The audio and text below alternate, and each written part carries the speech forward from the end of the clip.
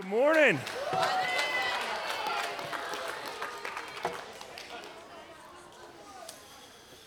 I'm a firm believer that on this earth that God has made, there are two types of people. Only two. There can't be more than two because I really think there are only two. There's some of us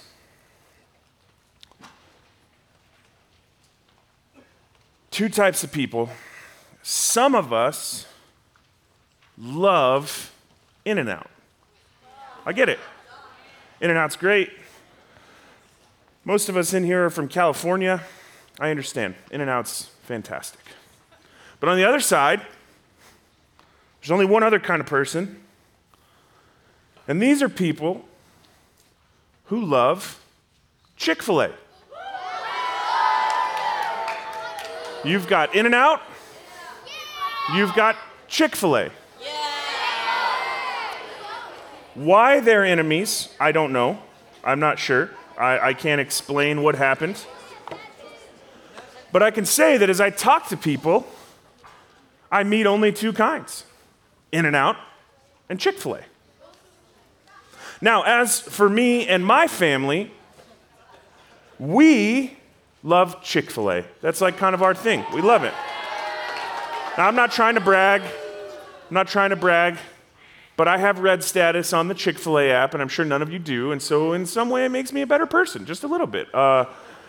Really, it means we eat a lot of Chick-fil-A in the Fenn family. In fact, there's one time where my wife was out of town, and so I'm holding down the fort, me and all four of my minions, and it was lunchtime, and I knew it was lunchtime because at about 9 a.m. the kids said, "We're hungry, when is lunch?" And I said, in a few hours, we'll get some lunch. What's for lunch? And my oldest, he'll be 13 in a couple of months.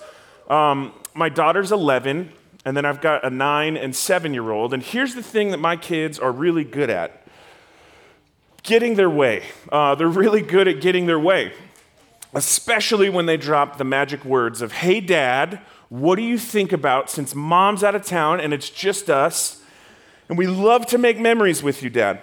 Like, we love quality time with you, Dad. It's our favorite thing. What do you think about us going to Chick-fil-A for lunch?" Now, as a dad who at that time, that weekend, was acting as a single parent, I thought, this is perfect. I can show up. The people are going to be friendly and kind.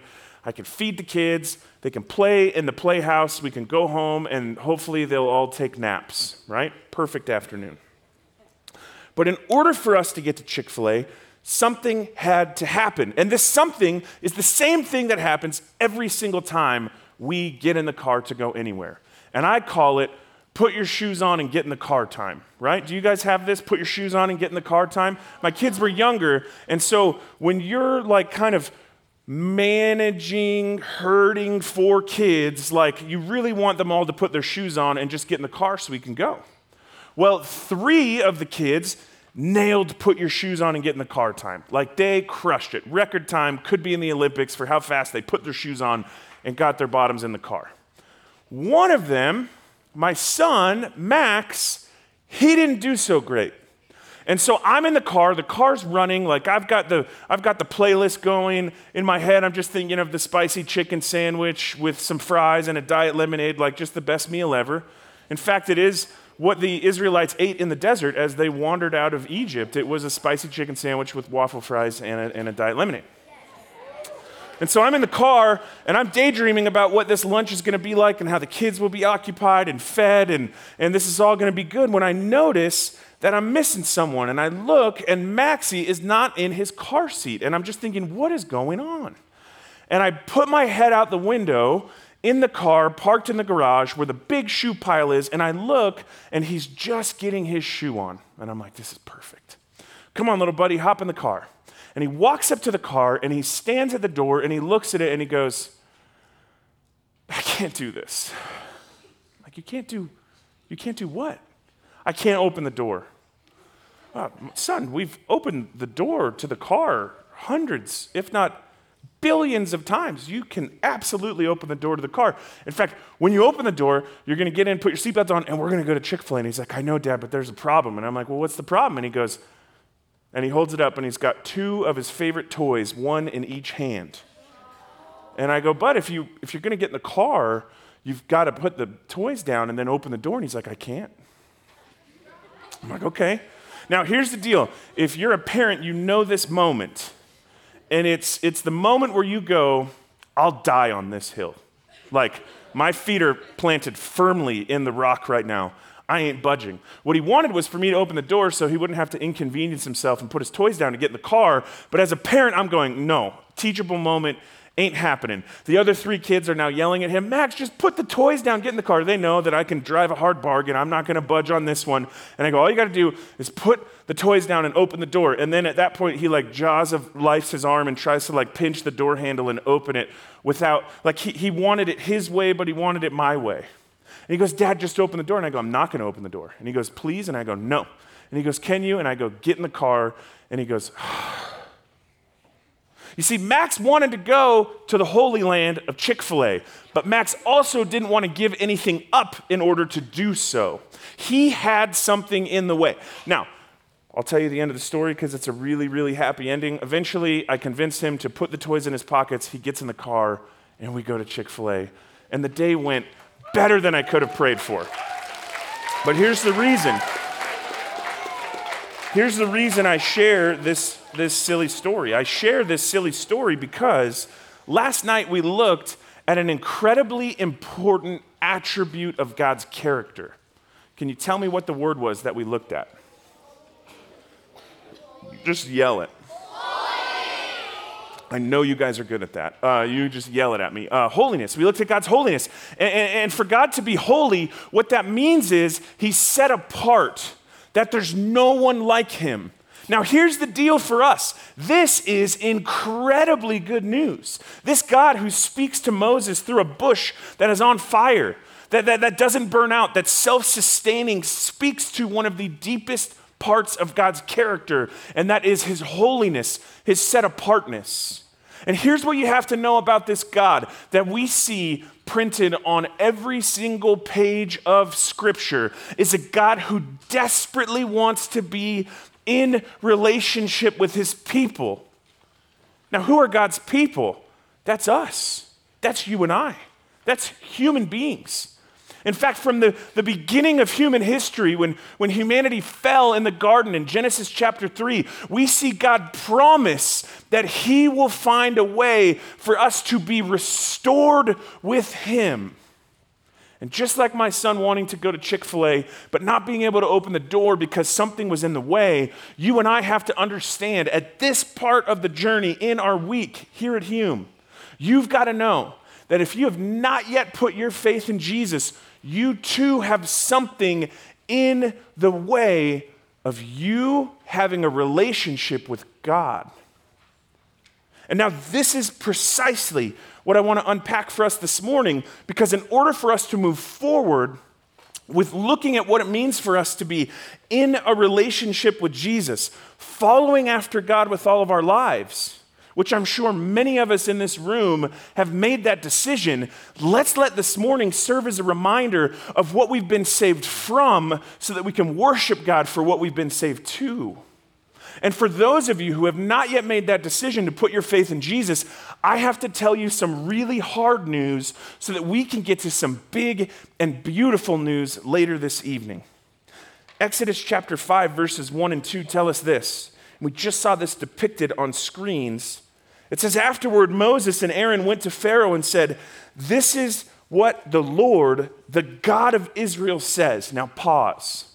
In the Old Testament, as you're reading through the Bible, you're going to see the word Lord printed in all capital letters.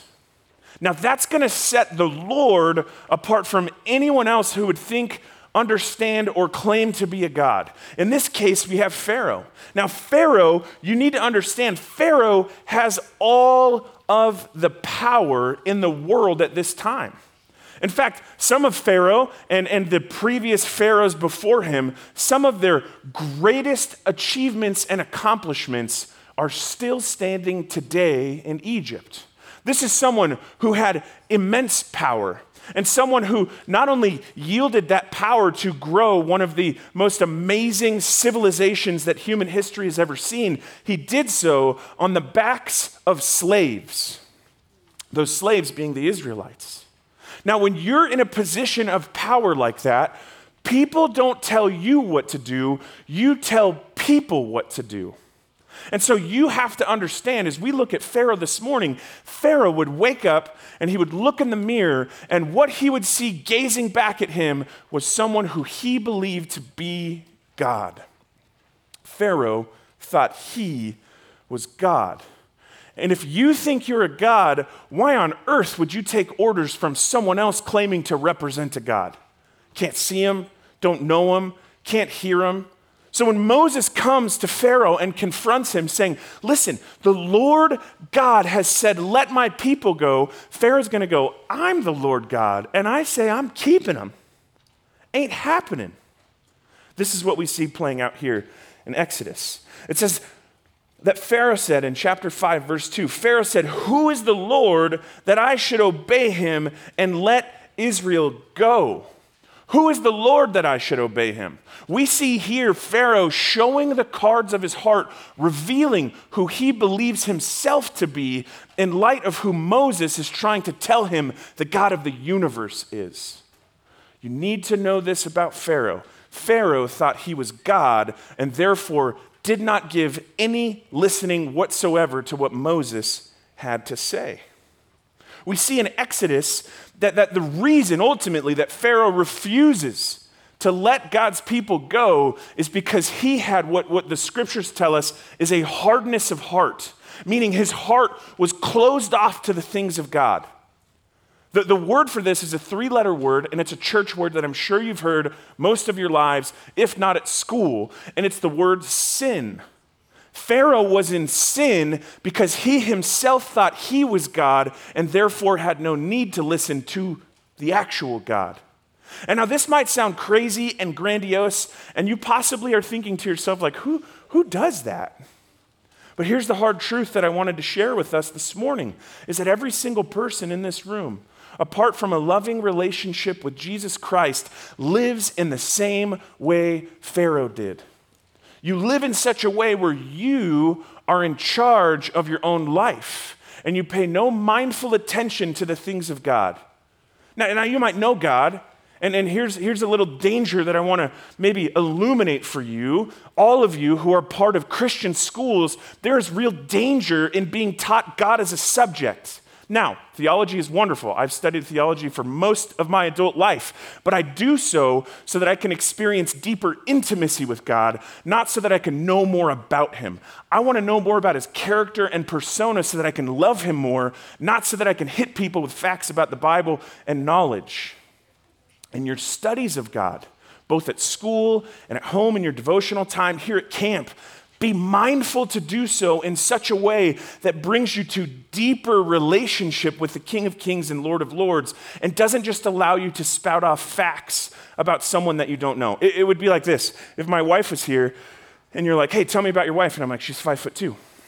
Okay, tell me about your wife. She has blonde hair. Okay, tell me about your wife. She has 3 kids of her own and then she adopted one. Okay, tell me about your wife. She's okay at cooking. She's got like 3 dishes that she nails, and the rest are, this is recorded, I won't finish the sentence. Okay. Like there's a difference between telling you about my wife and telling you she has the biggest heart for people of anyone I've ever met. She's beautiful, she's lovely, she's intelligent, she gives the best advice, she has a love for God unlike anyone else that I know, she's the best mom. Like there's a difference. I'm telling you about her and I'm revealing to you things that I know about her because we have a relationship. This is what we see on display here in Exodus. The actual God of the universe is sending a messenger to Pharaoh to say, hey, I am God and you're not, and it would do you well to let my people go. And Pharaoh responds going, I don't even know what you're talking about. I'm the God around here. Last time I checked, I built pyramids and a giant sphinx and mummies or whatever, right? And Moses is going, I don't know if this is going to end well. I don't know if this is going to end well. What this reveals to us is that we see Pharaoh in sin. Now, sin could be defined this way. I had learned this definition many years ago. Sin could be defined this way. Any thought, deed, word, attitude, or action that goes against God's good and holy character. That's a very thorough answer to what sin is. We could also say that sin is this: anytime I act unholy, anytime I act unlike God, I am in sin. And this sin problem is something that we see transcending across all of human nature and all of human character. Now, a few years ago, it may have been a difficult sell to tell you that every human on earth is a sinner. But these days, in 2021, have you watched the news? Have you seen your dad blow a head gasket at dinner after seeing a Facebook thing pop up? Like, have you been at Thanksgiving and your parents are like, don't bring that up around your grandparents. It's going to be a heated topic. Like, we see the results of sin all around our culture today because sin has an effect. Like we saw put on display through this film, that the sin of Pharaoh had consequences in the plagues coming and plaguing the Egyptians. Sin has consequences. If you look over to the book of Ephesians chapter 2. Ephesians chapter 2 verse 1, it tells us this about sin. Ephesians is in the New Testament, chapter 2 verse 1. It says, as for you, you were dead in your transgressions and sins, in which you used to live when you followed the ways of this world and the ruler of the kingdom of the air, the spirit who is now at work in those who are disobedient. Paul writes to the church in Ephesus, all of us also lived among them at one time, gratifying the cravings of our flesh and following the desires and thoughts. Like the rest, we were by nature deserving of wrath. Now, Paul, as an apostle in the New Testament, has this incredible encounter with God in the book of Acts. And what he does is he moves his life from being someone who was trying to take down the church to someone who's trying to build up the church. And in doing so, each of his letters teach people this truth about sin because, like my boy trying to go to Chick-fil-A but not being able to open the door because his toys were in his hand, sin gets in the way of us having a relationship with God. And not only does sin get in the way of us having a relationship with God, but sin brings consequences upon us. If you paid attention as we read this verse, can you see the consequence that sin brings upon us? He says, as for you, you were dead in your transgressions and sins. You were dead. What this means for us is that we can understand this to be true about sin, that sin brings death. Paul would write to the church in Rome in Romans chapter 3, verse 23. He says, for all have sinned and fallen short of the glory or the holiness of God. For all have sinned and fallen short of the glory or the holiness of God. I find myself in an interesting time of life where my parents are getting older and sick. My mom has been battling cancer for 12 years. And what's so interesting about the type of cancer that my mom has is that it's a type of cancer that every other person on earth who's ever gotten this cancer died 18 months later. Yet here she lives 12 years later. It's so profound that her doctor is writing a book about her because he just doesn't understand how she's made it this long with this aggressive form of cancer. But here's what I want to tell you. When my mom went to the doctor and found out she was sick with cancer, something had to be done about it. Like, that's a diagnosis that is going to ravage her body, and it has. In fact, had they not treated it, she would have been gone long ago. But because of the way doctors treated the diagnosis, I still get to have Thanksgiving with my mom and Christmas with my mom and birthdays. And my little ones get to interact with her. We get to spend time with her and be with her. Cancer has brought consequences on her body, and so modern science and medicine has remedied that consequence. In the same way that's true of my mom, it's true of us. Sin has brought death upon us. And God has been working from the beginning of time to remedy that death, that separation with relationship. That's why he says, for the wages of sin is death. You've got to understand this about death. Death means separation. And the implications of death happen two ways. One, a physical death. This world is not the way that it is supposed to be. And like I hinted at earlier, that's not that hard to understand these days. Maybe a few years ago it was like, yeah, it's not, but now you're like, oh my gosh, the world is crazy. What is happening? What's happening is this world is fallen. This world is separated from God. And as a result of not being in the position and place that it ought to be, the place where God designed it to be, we see death and decay taking over our world every single day. Separation. Now, death also has implications for us personally. Spiritual death. That is someone who has not yet been made alive together with Christ, like the scripture says. That's someone who can't experience the things of God. They don't know what it means to have a relationship with God. And the Bible teaches further that God pours out his wrath upon sinful people. Now, here's the good news that we'll talk about tonight. The fullness of God's wrath was poured out on Jesus on the cross. So as you watch these videos and hear about things like plagues, you don't need to worry about waking up with boils because God hates you. God's wrath was satisfied with Jesus on the cross. But that death, that separation, that lack of relationship is something that we have to be very mindful of. And we have to understand that that diagnosis is something that we have to take serious. If you have not yet asked God to forgive you of your sins, you're living in a separated state from him, fully missing out on a way of life that's something God designed for us to experience and participate in at the inception of human beings.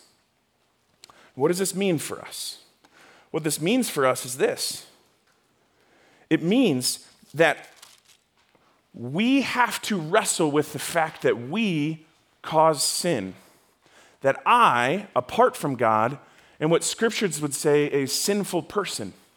And God being just and God being holy has to punish sin. This is why the psalmist writes that you are too good. He says, you who are too good, you can't even look upon sin. He says you can't look at it.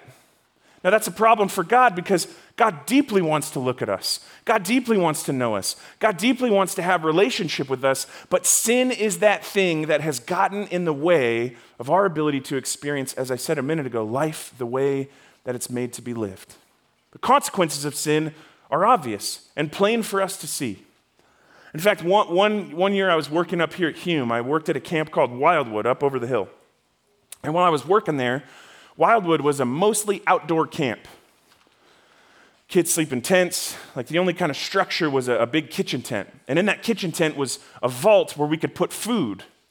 The reason we would put food behind these big doors is because bears love to steal food.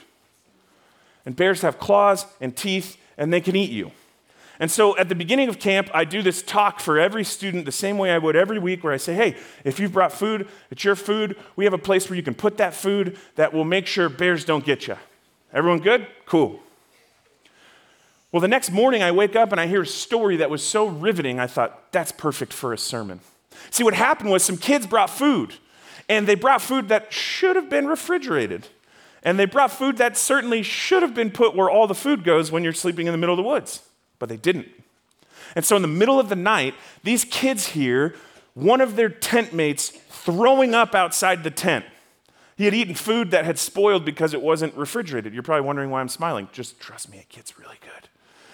So this kid's throwing up outside of his tent, and all his cabin mates are like, oh gosh, that's disgusting. I don't feel well either.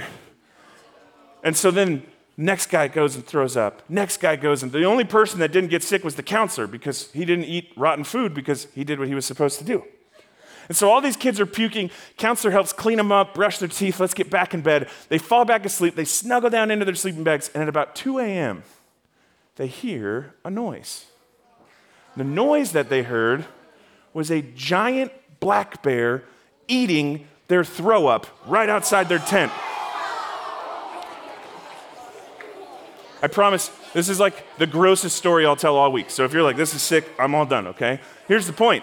They're terrified. They're crying in their tent, but they don't want to cry too loud because if they cry loud, guess who also smells like throw up inside the tent? Every single kid. And so they're sitting there like, the next morning comes, I see this cabin walking to breakfast looking like they had just seen a ghost, and I go up to their counselor and I go, dude, what happened? He goes, they didn't listen.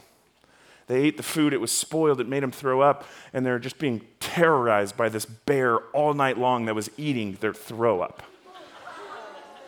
And I thought to myself, Sometimes the consequence finds its way. Like I didn't have to do anything. There was no lesson that needed to be taught. They learned it right there because bears are awesome and they should have put their food away. Right? Have you ever been in a scenario where the consequence just comes naturally? Like maybe you try to hit a jump on your bike that you have no business doing and boom.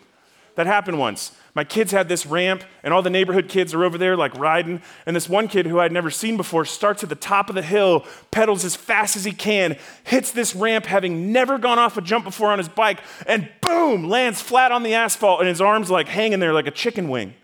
And I was like, oh, have you ever done this before? He's like, no, I just learned how to ride a bike. I was like, oh man. The reason I share those stories with you is to illustrate the fact that in the same way when we make poor choices, consequences ensue.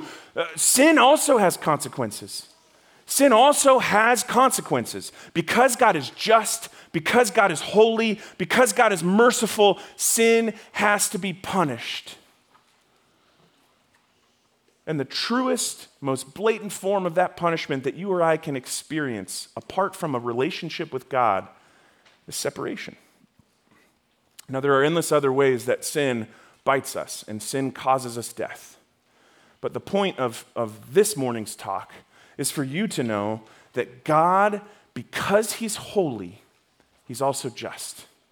That because God is holy and perfect, he is also pouring out his wrath here in the book of Exodus, as we read the story of the Israelites and the Egyptians. God is pouring out his wrath on Pharaoh and his hardness of heart for a singular purpose, to try and get Pharaoh to turn and worship.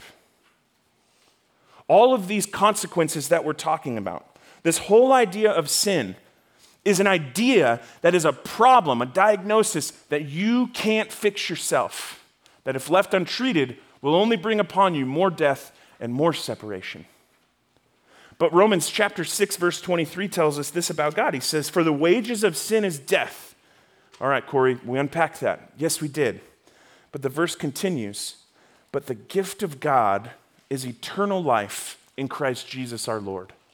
Sin brings death, but God desires to bring life into your life. God desires to restore and redeem your souls if you've never made that decision to follow Jesus. And so today, as you head out of this place and you get to kick off your time learning about God's creation, I want you to be mindful of who God is in your life. I want you to be mindful of this question: have you ever put your faith in him? Where do you see sin affecting your life? Are there moments where you act in ways that you're like, why am I doing this? What is going on? For each of us, there's an opportunity that God has. God has provided a way for all of us to experience new life in him. But first, we have to understand and be honest with ourselves that we're separated. And because God is just, and because God pours out his wrath upon sin, it's important for us to be honest with our place in that, while also not losing hope of the fact that God desires deeply to have a relationship with every single person here in this room. Let me pray.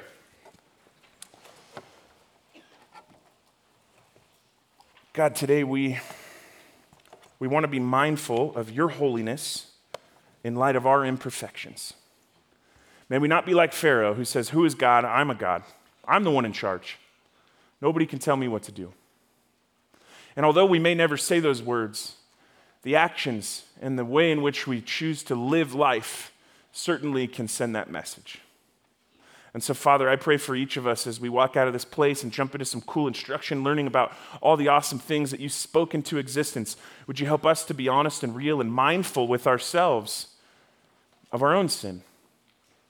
Help us to see your words in Scripture, for all have sinned and fallen short of the glory of God. For the wages of sin is death, but the free gift of God is eternal life in Christ Jesus our Lord. Help us to know that we don't have to live sinful and separated. But God, through this invitation, through this sacrificial love and mercy that you've shown us through Jesus, we can be made alive together with you. Can't wait to talk more about that story tonight. It's in your name we pray. Amen.